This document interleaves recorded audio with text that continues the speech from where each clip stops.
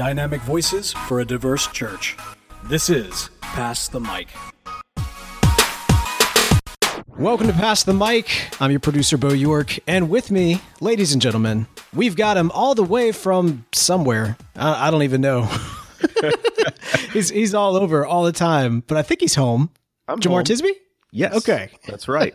I got to throw in a greetings and God bless in Tyler's absence. So we can't go a week without hearing that. No, we're pouring some out for him. Do we know where he is? I think the man is just caught up. You know, he got like 11 jobs. He's also kind of two-timing us on the podcasting deal. Yeah, so he's hosts of another podcast and probably got more in the works. But look, we're going to spread the wealth. I mean, he went up to New York. That's like Podcast Central. He's got 30 gazillion podcasts in his head. I mean, like, you know. He's getting all cosmopolitan. We miss you, Tyler. And so I am a poor substitute, but I am here and excited to talk to you, Jamar, because you have been on the road. I mean, you're always on the road, it seems, but you most recently are back home from TGC. Let me tell you, even being back home in and of itself is a sign of God's grace, because I had the worst air travel experience of my entire life. Oh, what happened? Well, I think a lot of people who were traveling the week of TGC experienced this. I mean, almost everyone was affected. There were all these storms going around the country. And so I got a 7 a.m. flight from Indianapolis, which meant I had to be up at dark 30, of course. And everything was going fine, got on the plane fine, and things didn't start getting complicated till we got to Atlanta. And there were storms there, so we circled the airport for like an hour. Then they shut the airport down. They weren't allowing any flights in.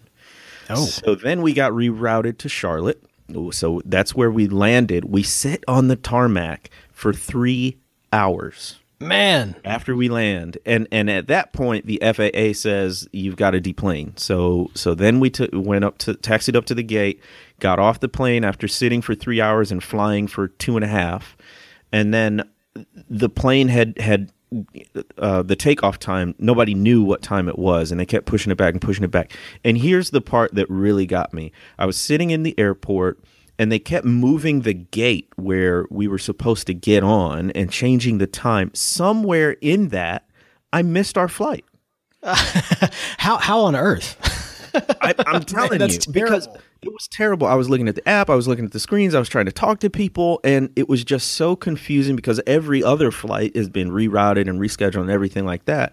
And I end up standing in line for literally 3 hours trying to talk to a gate agent to figure it out. Basically, long story short, no more flights out that evening. Got to get a hotel on my own dime. And then catch another flight at 7 a.m. the next day. And so in the meantime, I've missed a class. I've missed coming home. I've got assignments to do for my seminars. And then I finally get on the plane. Of course, my first flight is so it goes from Charlotte to LaGuardia. I'm trying to get down to Memphis. Oh, wow. They go up to New York. And my first flight is delayed by half an hour. My second flight, thankfully, is delayed because if it hadn't been, I would have missed my connecting flight. And so I finally get down, have to go straight to class, lead discussion, and then crawl my way back home after an hour and a half commute.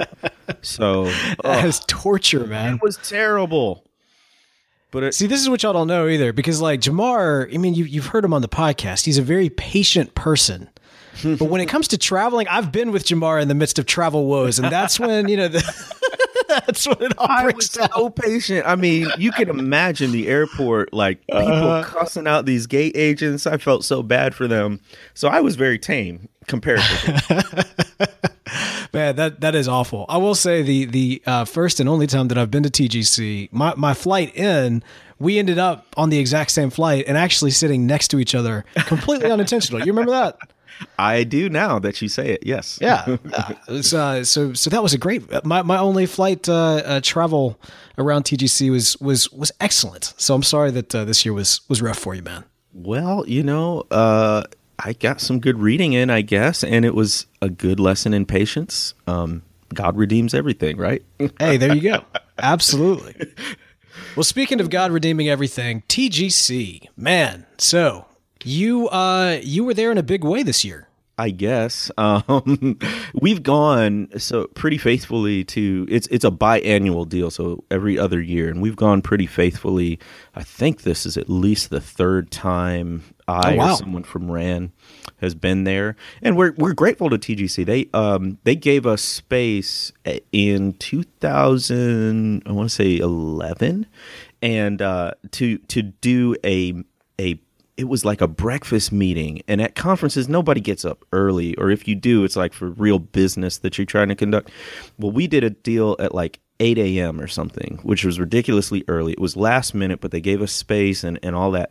And we were expecting, this was like when RAN was first getting started. Nobody knew what we were, all that stuff. And we were expecting like 30, 35 people. 80 people showed up. John Piper was there, Shylin was there, a few other folks who shouted us out and really got us started. So we're indebted in a lot of ways historically to TGC, and they're still friends of RAN. I'm very grateful for folks like Colin Hansen, Matt Smethurst, and many others there who have supported RAN and passed the mic all the way through. Yeah, Colin, of course, we had him on an episode several months back at this point, but continues to be one of our top downloaded episodes. Oh, yeah. He's incredibly insightful. He wrote a book called Young, Restless, and Reformed that I think really hit the pulse of whatever this kind of resurgence is. And, the hits keep coming. He's working on projects now that I'm really excited about. So yeah, there's a special place for TGC and RAN. But yeah, it was an exciting year. I think the timing this year was interesting given all of the recent, as of this recording, kind of internet drama and controversy. It's one of these things where you're never quite sure who's heard a particular episode or what they thought about it. So, even the sort of random, innocuous, meetings that you have with people, you're kind of wary if it's a particular time like it was this year. But everybody was friendly. A couple people asked, hey, how are you holding up, type of thing, sympathy, support. So I was grateful for that. I'm curious as to what the impact may or may not have been because of some of the controversy. I mentioned last week I was in Austin for South by Southwest, and one of the big themes of this year's South by Southwest was a lot of technology under Trump, but then also how do we dismantle quote unquote bro culture in Silicon Valley. Wow. Yeah. Okay. And so like the idea of kind of all these companies that have become frat houses, and it's interesting because a lot of these kind of themes only just recently became the themes of South by Southwest prior to the show, because of obviously with the Trump administration coming in, but also because of the Uber debacle, for those that followed that at all. What was that? And, I think I know, but so Uber had kind of this pretty bad couple of weeks of PR. One was this blog post that went viral of a former employee and how she kind of constantly experienced a lot of sexism inside the company, and then also she would constantly report it to HR and nothing would get done. And it was really this post went absolutely viral, and it was compelling. You just sit there and you read it, and to get me to sit down and actually read a blog post, it in and of itself is a huge feat. But it's just this like heartbreaking story, but then also just kind of the exposure of how these companies come together, of all of these kind of, again, kind of frat type of founders that are kind of funded by frat type of investors, and then go on to create a frat type of company. And the problems permeate throughout from that moment on and throughout. So anyway, point being that because of the controversy that Uber experienced, and there was a YouTube video that exact same week, or at least the one after, went viral of the CEO and founder of Uber yelling at one of his employees inside the car, and it was just anyway, it's pretty bad. But that controversy kind of sparked this, like, you know, this call to action within the tech community, or at least some within the tech community, let's say. And that ended up very heavily influencing, you know, South by Southwest and a lot of these panels and that sort of thing. So I'm always kind of curious as to, you know, when there is something of kind of a national conversation that is going on at the time or in around the time of kind of a large conference, is there any impact? Does that impact the conversations that go on at said conference? And so from that standpoint, just kind of curious if there was any conversations you had at TGC this year that you may not have on another couple of weeks, you know, like even a month ago. I most definitely did. Obviously, they weren't, you know, workshop sessions or publicized, but I had a couple of conversations around gender, around justice, and obviously race as well. And they were pointed. They were you know, in light of recent events, but really they were touching on kind of perennial themes. I think what was different though is it was more urgent. And honestly, I felt that with the topic of race and justice in the past several years, particularly after Ferguson, right? Those conversations about race and justice have been more widespread among white evangelicals. Whether the needle's actually moving in terms of actions and attitudes, that's certainly up for debate. But I think in terms of the volume of conversation, that has increased. And then just in the last few weeks, the conversation about really women in the church, not debating ordination or anything like that, but honestly trying to listen to their experiences. And for me, as well as I know a few other men, being more deliberate about amplifying the voices of women. And sort of to that end, I thought about this today. Elodie Quittant is our executive editor. Hey, Elodie. Yeah. So she is super, super, super behind the scenes because she's so humble, so full of graceful, gracious. She doesn't seek the spotlight at all, but she is immensely talented and she's so awesome. Dedicated. Awesome is a great word. And so I want to shout her out because she does not get the sort of attention and pats on the back and just thanks that she deserves. Because really, she does pretty much everything when it comes to the website. She receives pitches from people. By the way, Write for Rand, you can email us ideas or full blog posts at submit@randnetwork.org. We're always looking for new blog posts, and most of our stuff comes from listeners like you, just guest posts. We have very few regular contributors, so we're always looking for new writers and new angles. So email submit@randnetwork.org. That goes to Elodie, and she communicates with the writers. She helps edit. She, asks for input on theology or cultural tips. She pitches ideas to particular writers. She maintains the website. I mean, she does so much. And she's a Black woman and dealing with all of that in the church. So I just want to shout her out and say thank you for all that you do for Rand and this ministry. Two hands up. Woohoo! So yeah, those conversations happen. Good, man. All right, so you were there. You did a presentation, and then you were also on a panel. Yeah.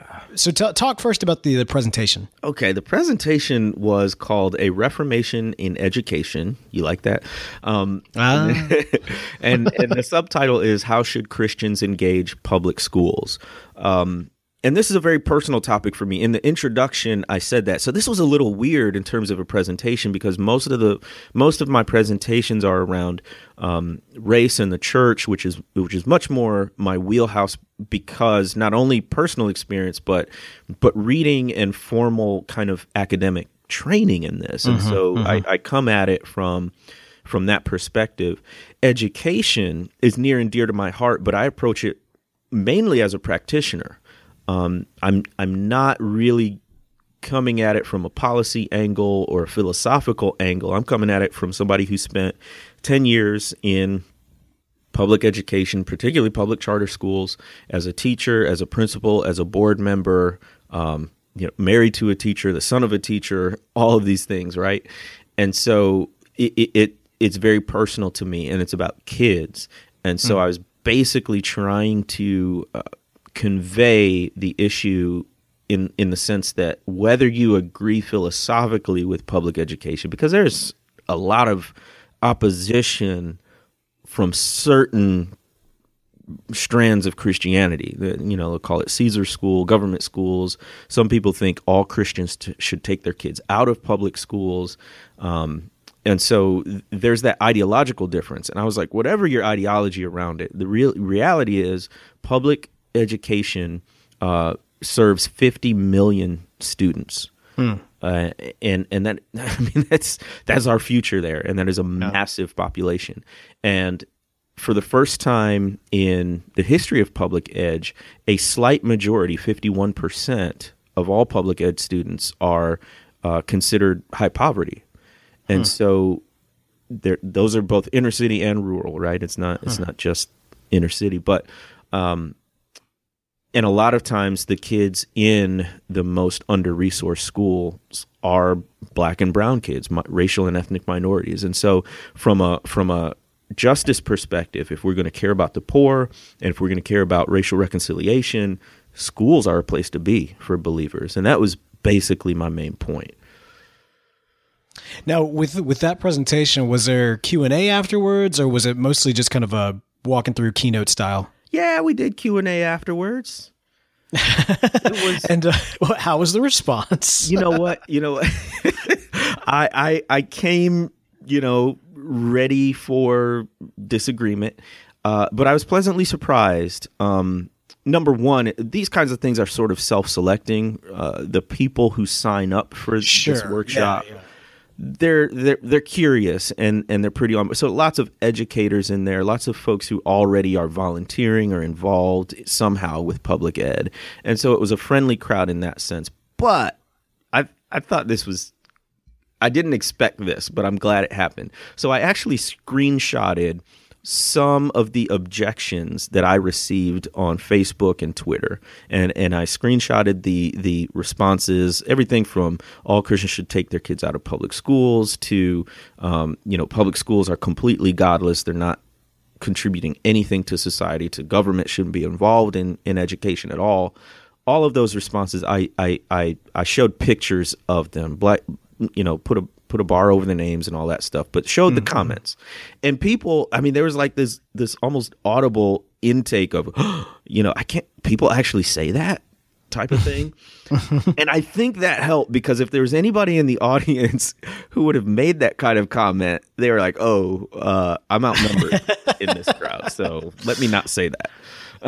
Or at least be more polite in my presence. Or at least be more polite. Response, yeah. So I might kind of have to do that with some more presentations to sort of diffuse some of the potential conflict.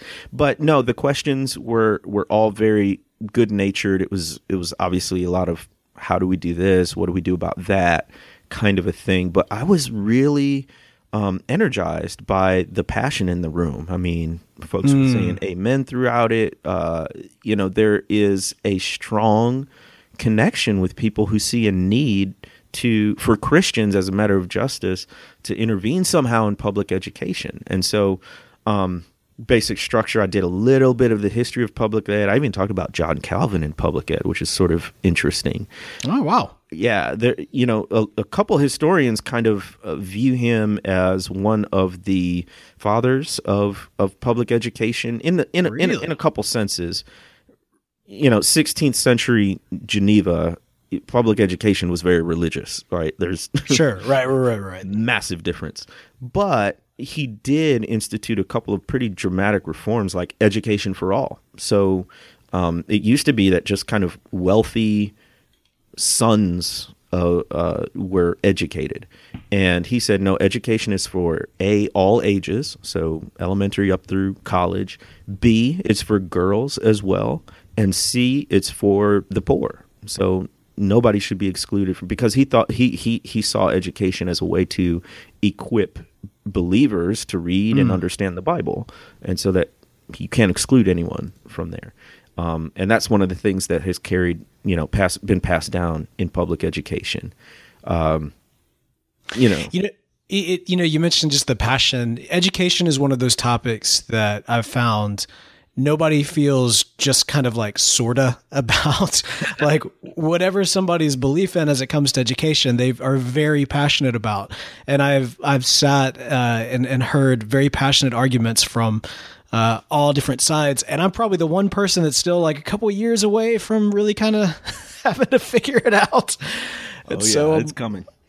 Yeah. And so I still don't know exactly how I feel. I see the merits of all the arguments. And so I'm very comfortable on the, on the fence right now. And I'll have to fall at one point. Comfortable on the picket line. That's cool. That's good, man. Activist.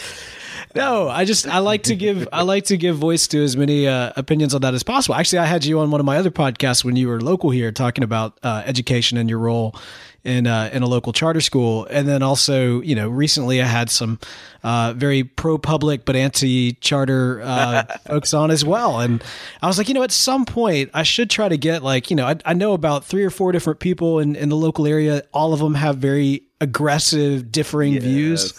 And they're all some of the smartest people I know. And I was like, that might have to happen at some point. It is. Yeah, you're right. It is. I mean, there's no middle ground. One of the worst things about this education debate is that everyone thinks they're an expert because everyone was in school. Right. And so, right. And so they're like, well, I remember when I was a student and these are the things that worked for me. It's so totally different on the other side of the desk, so to speak. The philosophy of education, your location, your role, whether as a teacher, support staff, administrator. I mean, it's totally different than just being a student. Being a student does not qualify one to speak authoritatively on education. The other thing too is that the availability of immediate information is completely different now as it was to when most of us that are in kind of the parent stage were in school. So like even just education and what it has been, I would imagine is, or at least should be, completely different from what it was, 10, 15, 20 years ago. Certainly the delivery method with online and whatnot, all of that, man. And so I think at the heart of it for me, if you start wading into the education debate, what Christian parents should and shouldn't do, I don't think there's a normative command in the Bible except that Christian parents' primary responsibility is to teach their children about who God is and what he's done for us in Jesus Christ. And secondarily, whatever education they receive in terms of learning about the world that God created is ultimately the parent's responsibility, which works against just kind of farming out the job to anybody. Even if it's a great school, a parent still has to have very involved oversight over what their child is learning, even if it's a Christian school or a homeschool environment, anything. It ultimately falls to parents to be primarily responsible for their children. That being said, I don't think there's a normative command for what parents should and shouldn't do as far as the academic education of their children, which for some people is going to be like, the heads are exploding, right? Right. Because literally, I interact with people who say no Christians should have their kids in public school, and I don't like look down on that perspective in the sense that there are reasons for that. I mean, there was in, I want to say 2015, maybe 16, a letter from the Department of Ed and Department of Justice about transgender regulations that a lot of Christians disagreed with. There are a lot of views being taught in certain public schools that go against a Christian worldview. And of course, it's a public institution, so you can't talk explicitly about religion or God. So I get it, right? I get it. That being said, there are a lot of Christian educators in schools, and I think ultimately education is highly contextual. Because a school district in the deep South, where I am, they ain't scared of saying Jesus. I mean, this is still the Bible Belt, right? It's not that it can be explicitly taught. You're not going to have religion class necessarily in a public school, but it's not like people are just trying to systematically dismantle religious beliefs. Now, that could be the case somewhere else, or it could be the case that you have fantastic public schools where you are that are integrated, and there are a few examples, too few, of that, where public education is a fantastic option academically and maybe even culturally too. And there are places where the schools are failing and it wouldn't serve your child. But it's so different, not only from state to state, but even district to district. I don't think as believers we can give one definitive answer for what Christian parents should do as far as education. I love how you laid that out there. I'm looking forward to seeing the discussion that's now inspired by everything that you just said on the Pass the Mic Facebook group. So that'll be a good one to sit back and follow. Well, all right. So you gave a presentation on education, Reformation education,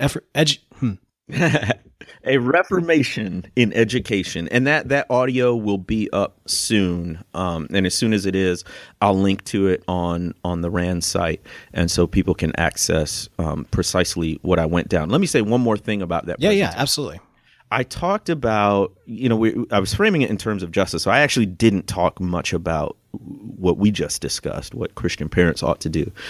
I was talking about the differential sort of investment in literally white and black schools, so the inequality there. But I was also talking about segregation, and there were two very poignant stories that I found to kind of illustrate the pernicious effects of segregation. One was Ruby Bridges.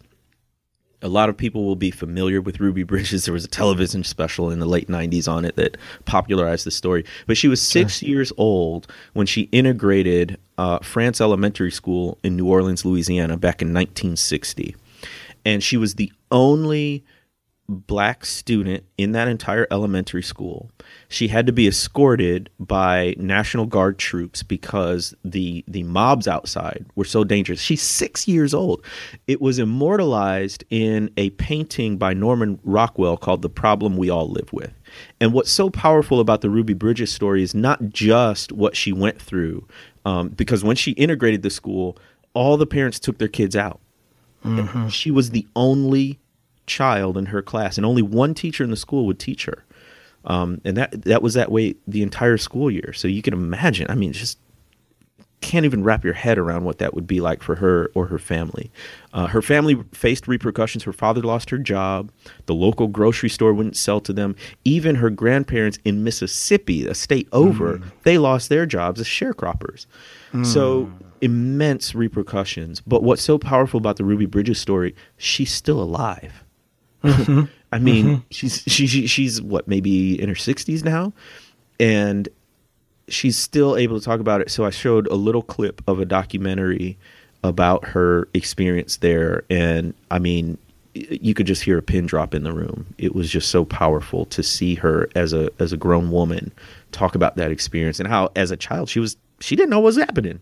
And then I talked about John Perkins, who's a civil rights worker, racial reconciliation, founded the Christian Community Development Association, and he's still alive too. He's in his late 80s and still speaking nationally and internationally. He's amazing. But he sent his own children to integrate the schools in Mendenhall, Mississippi, back in, I think, the early 70s. And he reflects in his latest book on how, as a parent, he was so ambivalent about that. And it was extremely powerful because there's one paragraph in there that basically says he doesn't think any parent is required to do what he did. But he does say he wants Christian parents in particular to really wrestle with where they send their kids to school, because their choices affect other kids. And that was heavy. Because where we often draw the line as far as Christians getting involved in public schools is putting our own kids into, failing schools or under-resourced schools. We won't do that. And yet the point I was trying to make is families like the parents of Ruby Bridges and John Perkins, they had to do what they did. They had to put their children in harm's way so that people like me, a couple generations later, could have the opportunity really to go to any school that I want. And so my only point was not that every Christian parent is required to do something like that, but that we can't let ourselves off the hook and not wrestle with the decision about whether, for the sake of justice, we send our kids to a less than stellar school. Man. So what do I need to do, Jamar? Where do I send my kids? So just tell me, and I'll just do it. Yeah. If only it were that easy. Man, that sounds excellent. How long, by the way, did you have to speak on that? The total block was an hour. I spoke for about 50 minutes and then did Q&A. And then, of course, you were also on a panel. Now, the panel is something that I don't was the first one actually on Facebook Live? Was that actually streamed? I think it was. The video was up like that night. So whatever they do, it was fast. Okay, gotcha. Well, I know for a fact that the panel was live because I did see that at the tail end coming through in the Facebook group. And I watched that for a couple minutes. I was like, man, this is a panel? Because Jamar's like in his preaching like he's like, there's no pulpit there to hammer, but like I could tell that like the air pulpit. I always say now in my presentations, I don't care if it's a lecture, a seminar, whatever the format is. I always say I can't guarantee I'm not going to preach. I just got to that point. Right. Well, that seemed to be the case by the tail end of the panel, but set that up. Who was there? What was the subject? Well, the occasion was the ERLC, Ethics and Religious Liberties Commission, which is sort of the public policy arm of the Southern Baptist Convention. Mm-hmm. They are doing a commemoration of the 50th anniversary of Martin Luther King Jr.'s assassination. He was assassinated April 4th, 1968, and in 2018, it'll be the 50-year anniversary. Interestingly, this panel took place on April 4th, so it was exactly the 49th anniversary of his assassination. So it was just a very significant date in that sense. And so this panel was part of an announcement about something called MLK 50, which is going to be a commemoration of that. And it's going to be like a one-day conference type of deal. And so they were announcing that. They showed a brief video. There was spoken word before that. And then the panel came on to just kind of talk about Martin Luther King and his legacy. And that was the setup. And what was interesting, this is my first time at a TGC main stage event. So this was in front of the entire conference.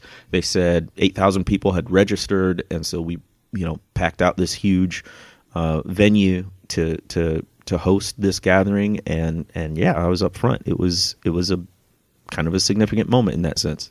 Yeah. Now you mentioned, so you were on the panel. Who else did you say was there? So Russell Moore, who's the head of the ERLC and a fellow Mississippian, and also Sandy Wilson, who is the recently retired pastor of Second Presbyterian Church in Memphis, Tennessee. And of course, Memphis is where Dr. King was assassinated. Hosted by Jason Cook. And Jason, remind me, but Jason is from Memphis as well. Is that correct? He pastors now in Memphis. He is on staff as well as an editor with TGC, former football player at the University of Mississippi. So we actually ran into each other at a football game. Is that right? Yeah, it was funny. Okay, yeah. Looking at him, you can kind of tell he's played some. He's a strong guy. Like I said, I came in at the tail end, and you were fired up. So tell me what was going on, man.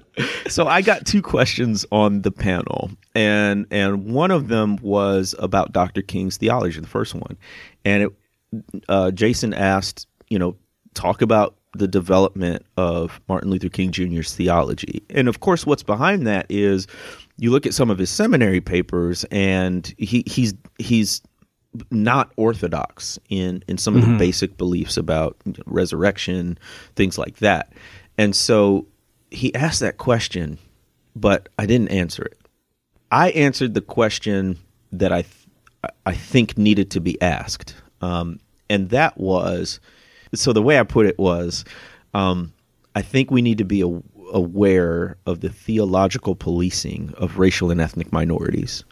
And by that I mean, why do we question Dr. King's theology, but we simply assume the orthodoxy of slaveholders and segregationists?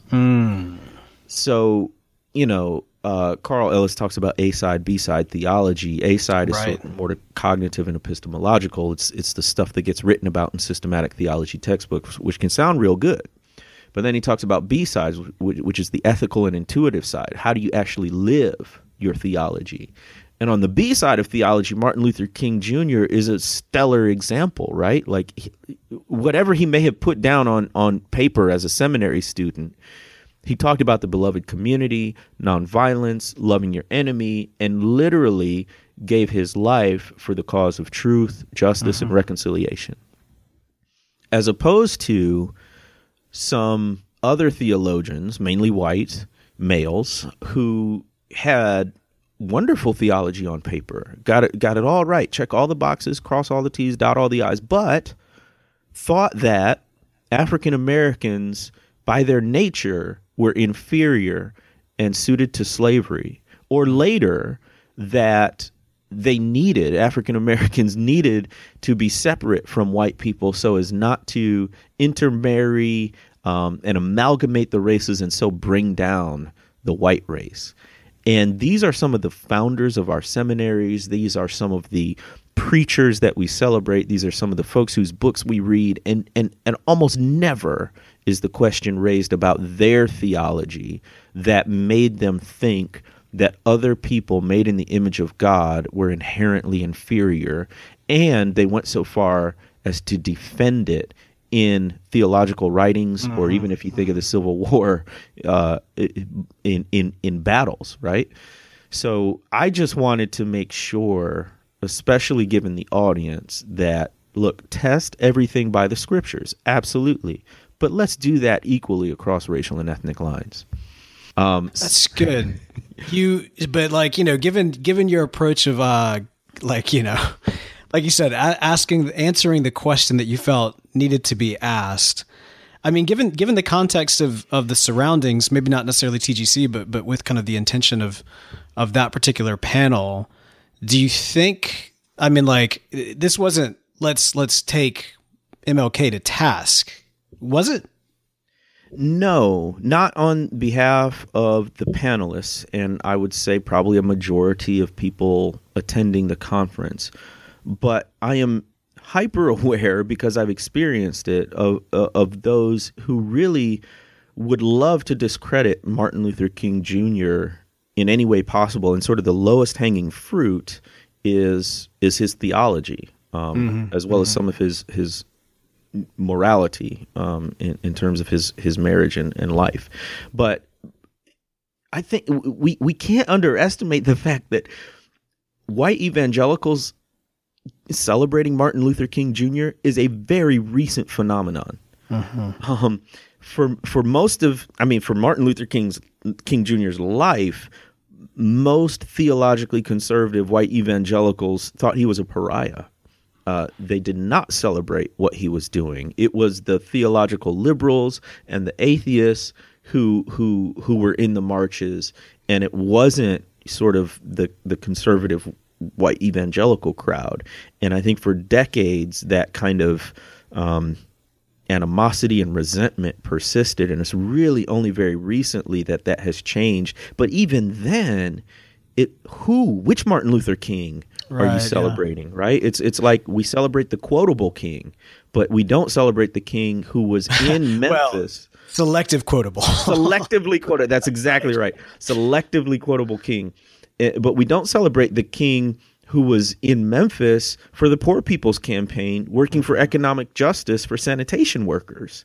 I mean, that's why he was there. He was deeply convicted about materialism, consumerism, and a capitalism that was slanted toward the advantage of some while keeping others in abject poverty.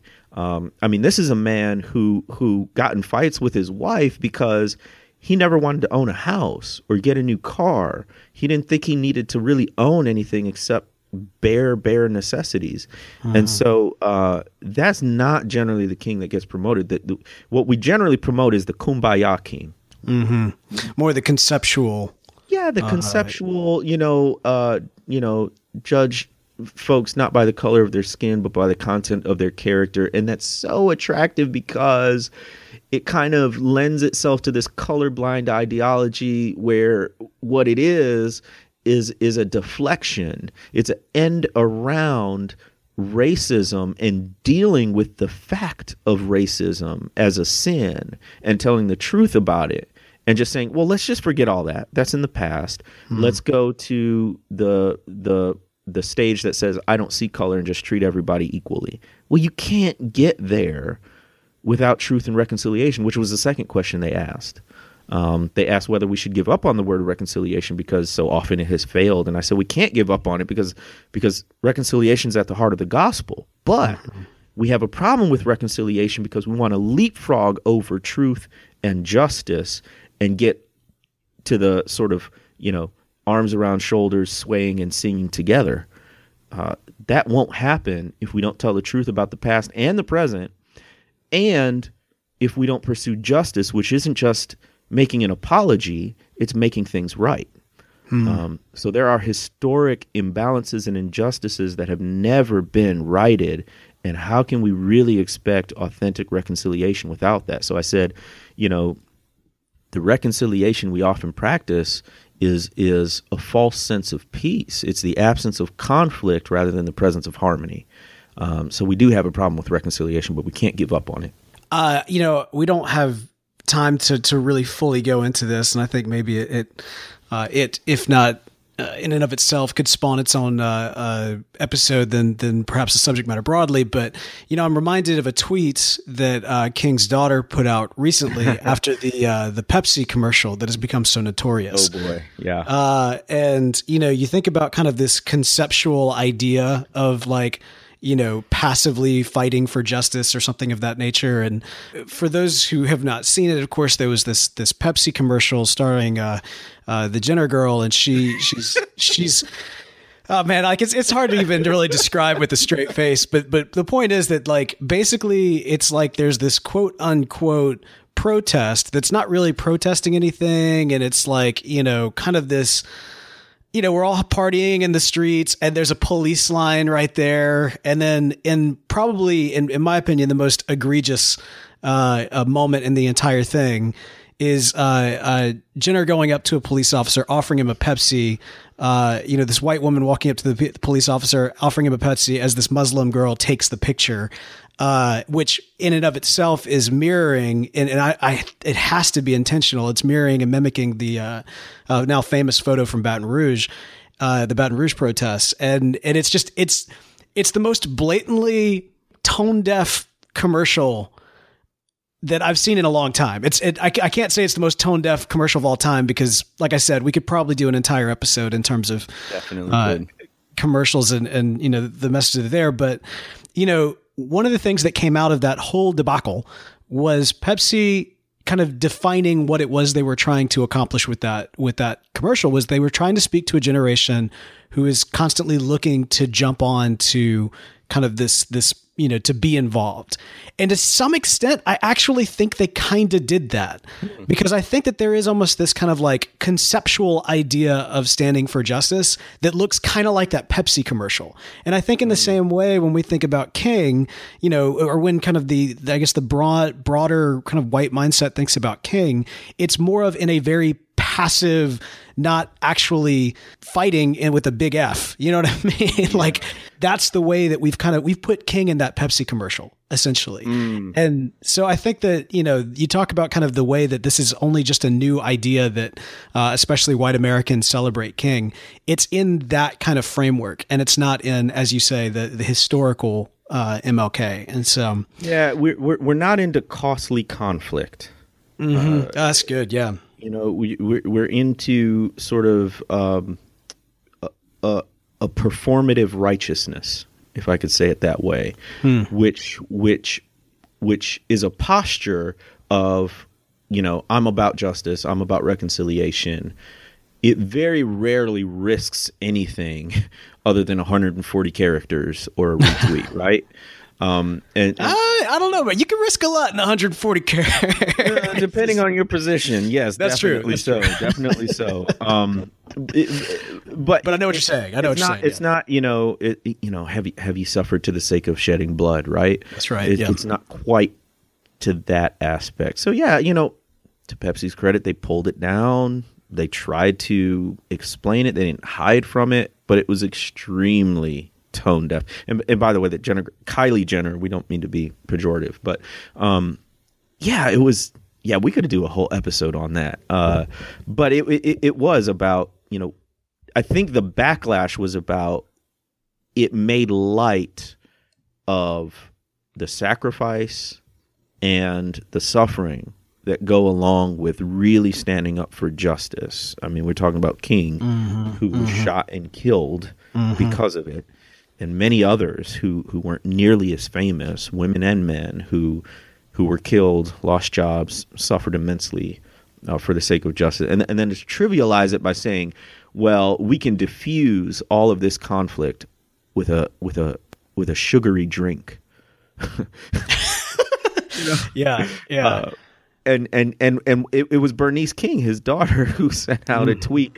If only Daddy would have known. She just needed a Pepsi. I was like, wow. There's been so many like that, and like I said, I think who knows? At some point, maybe we really should do an unpacking of marketing campaigns that have been. I mean, some. I don't know. There's just I don't even know what we would call that episode per se, but the commodification of protest, something like that. Like that. But let me say this real quick before I forget. I almost never want to talk about Martin Luther King Jr. anymore because I know Dr. Micah Edmondson. He is a King scholar. He got his PhD from Calvin Seminary, and his dissertation was on King's theology of suffering. And he just published his first book. And I said this in the TGC panel. I said, without a hint of hyperbole, that every Christian college and seminary needs to order this book. It's called The Power of Unearned Suffering, subtitle, The Roots and Implication of Martin Luther King Jr.'s Theodicy. And so it's talking about King's theology of suffering and how he read the Bible and interpreted events and understood suffering in light of Scripture. And it's a fantastic book. It's a very scholarly book. It's an academic book. It's not a popular level thing. That's why I say Christian seminaries and colleges. But for anybody who's interested, it's still readable, and you can get a lot from it.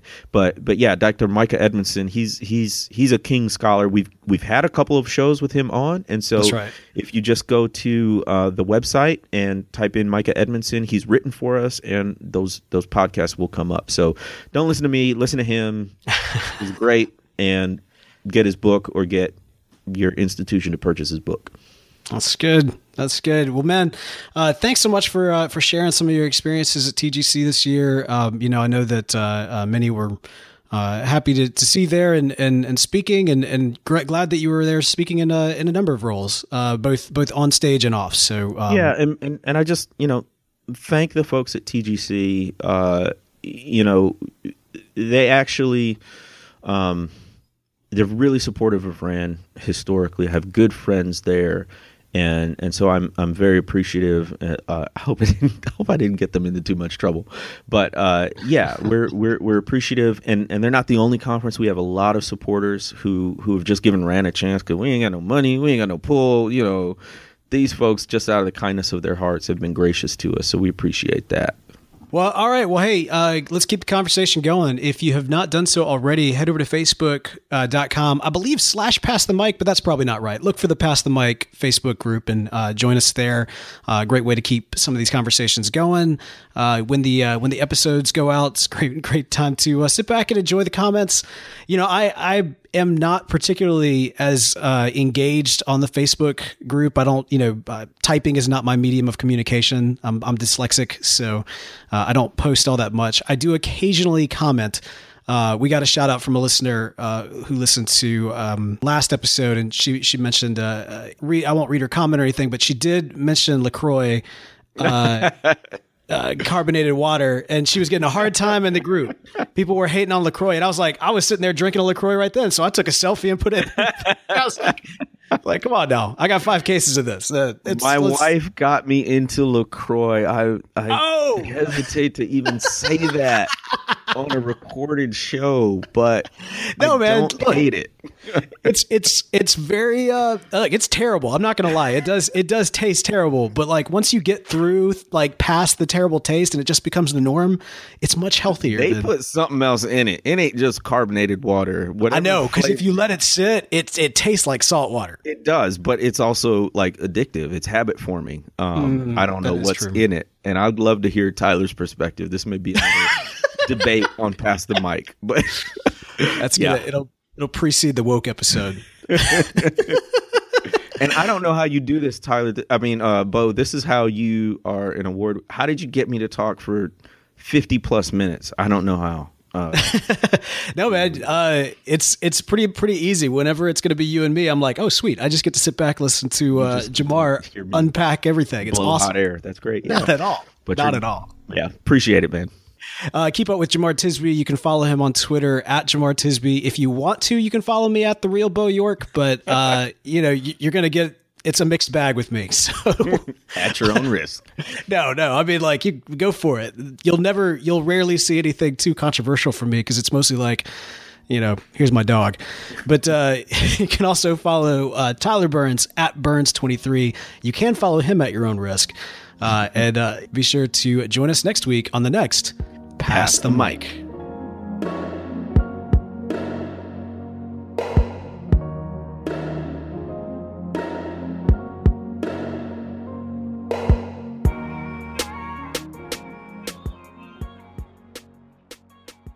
You've been listening to Pass the Mic, a Podastery production. To find out more about this and other shows, visit podastery.com. That's PODASTERY.com.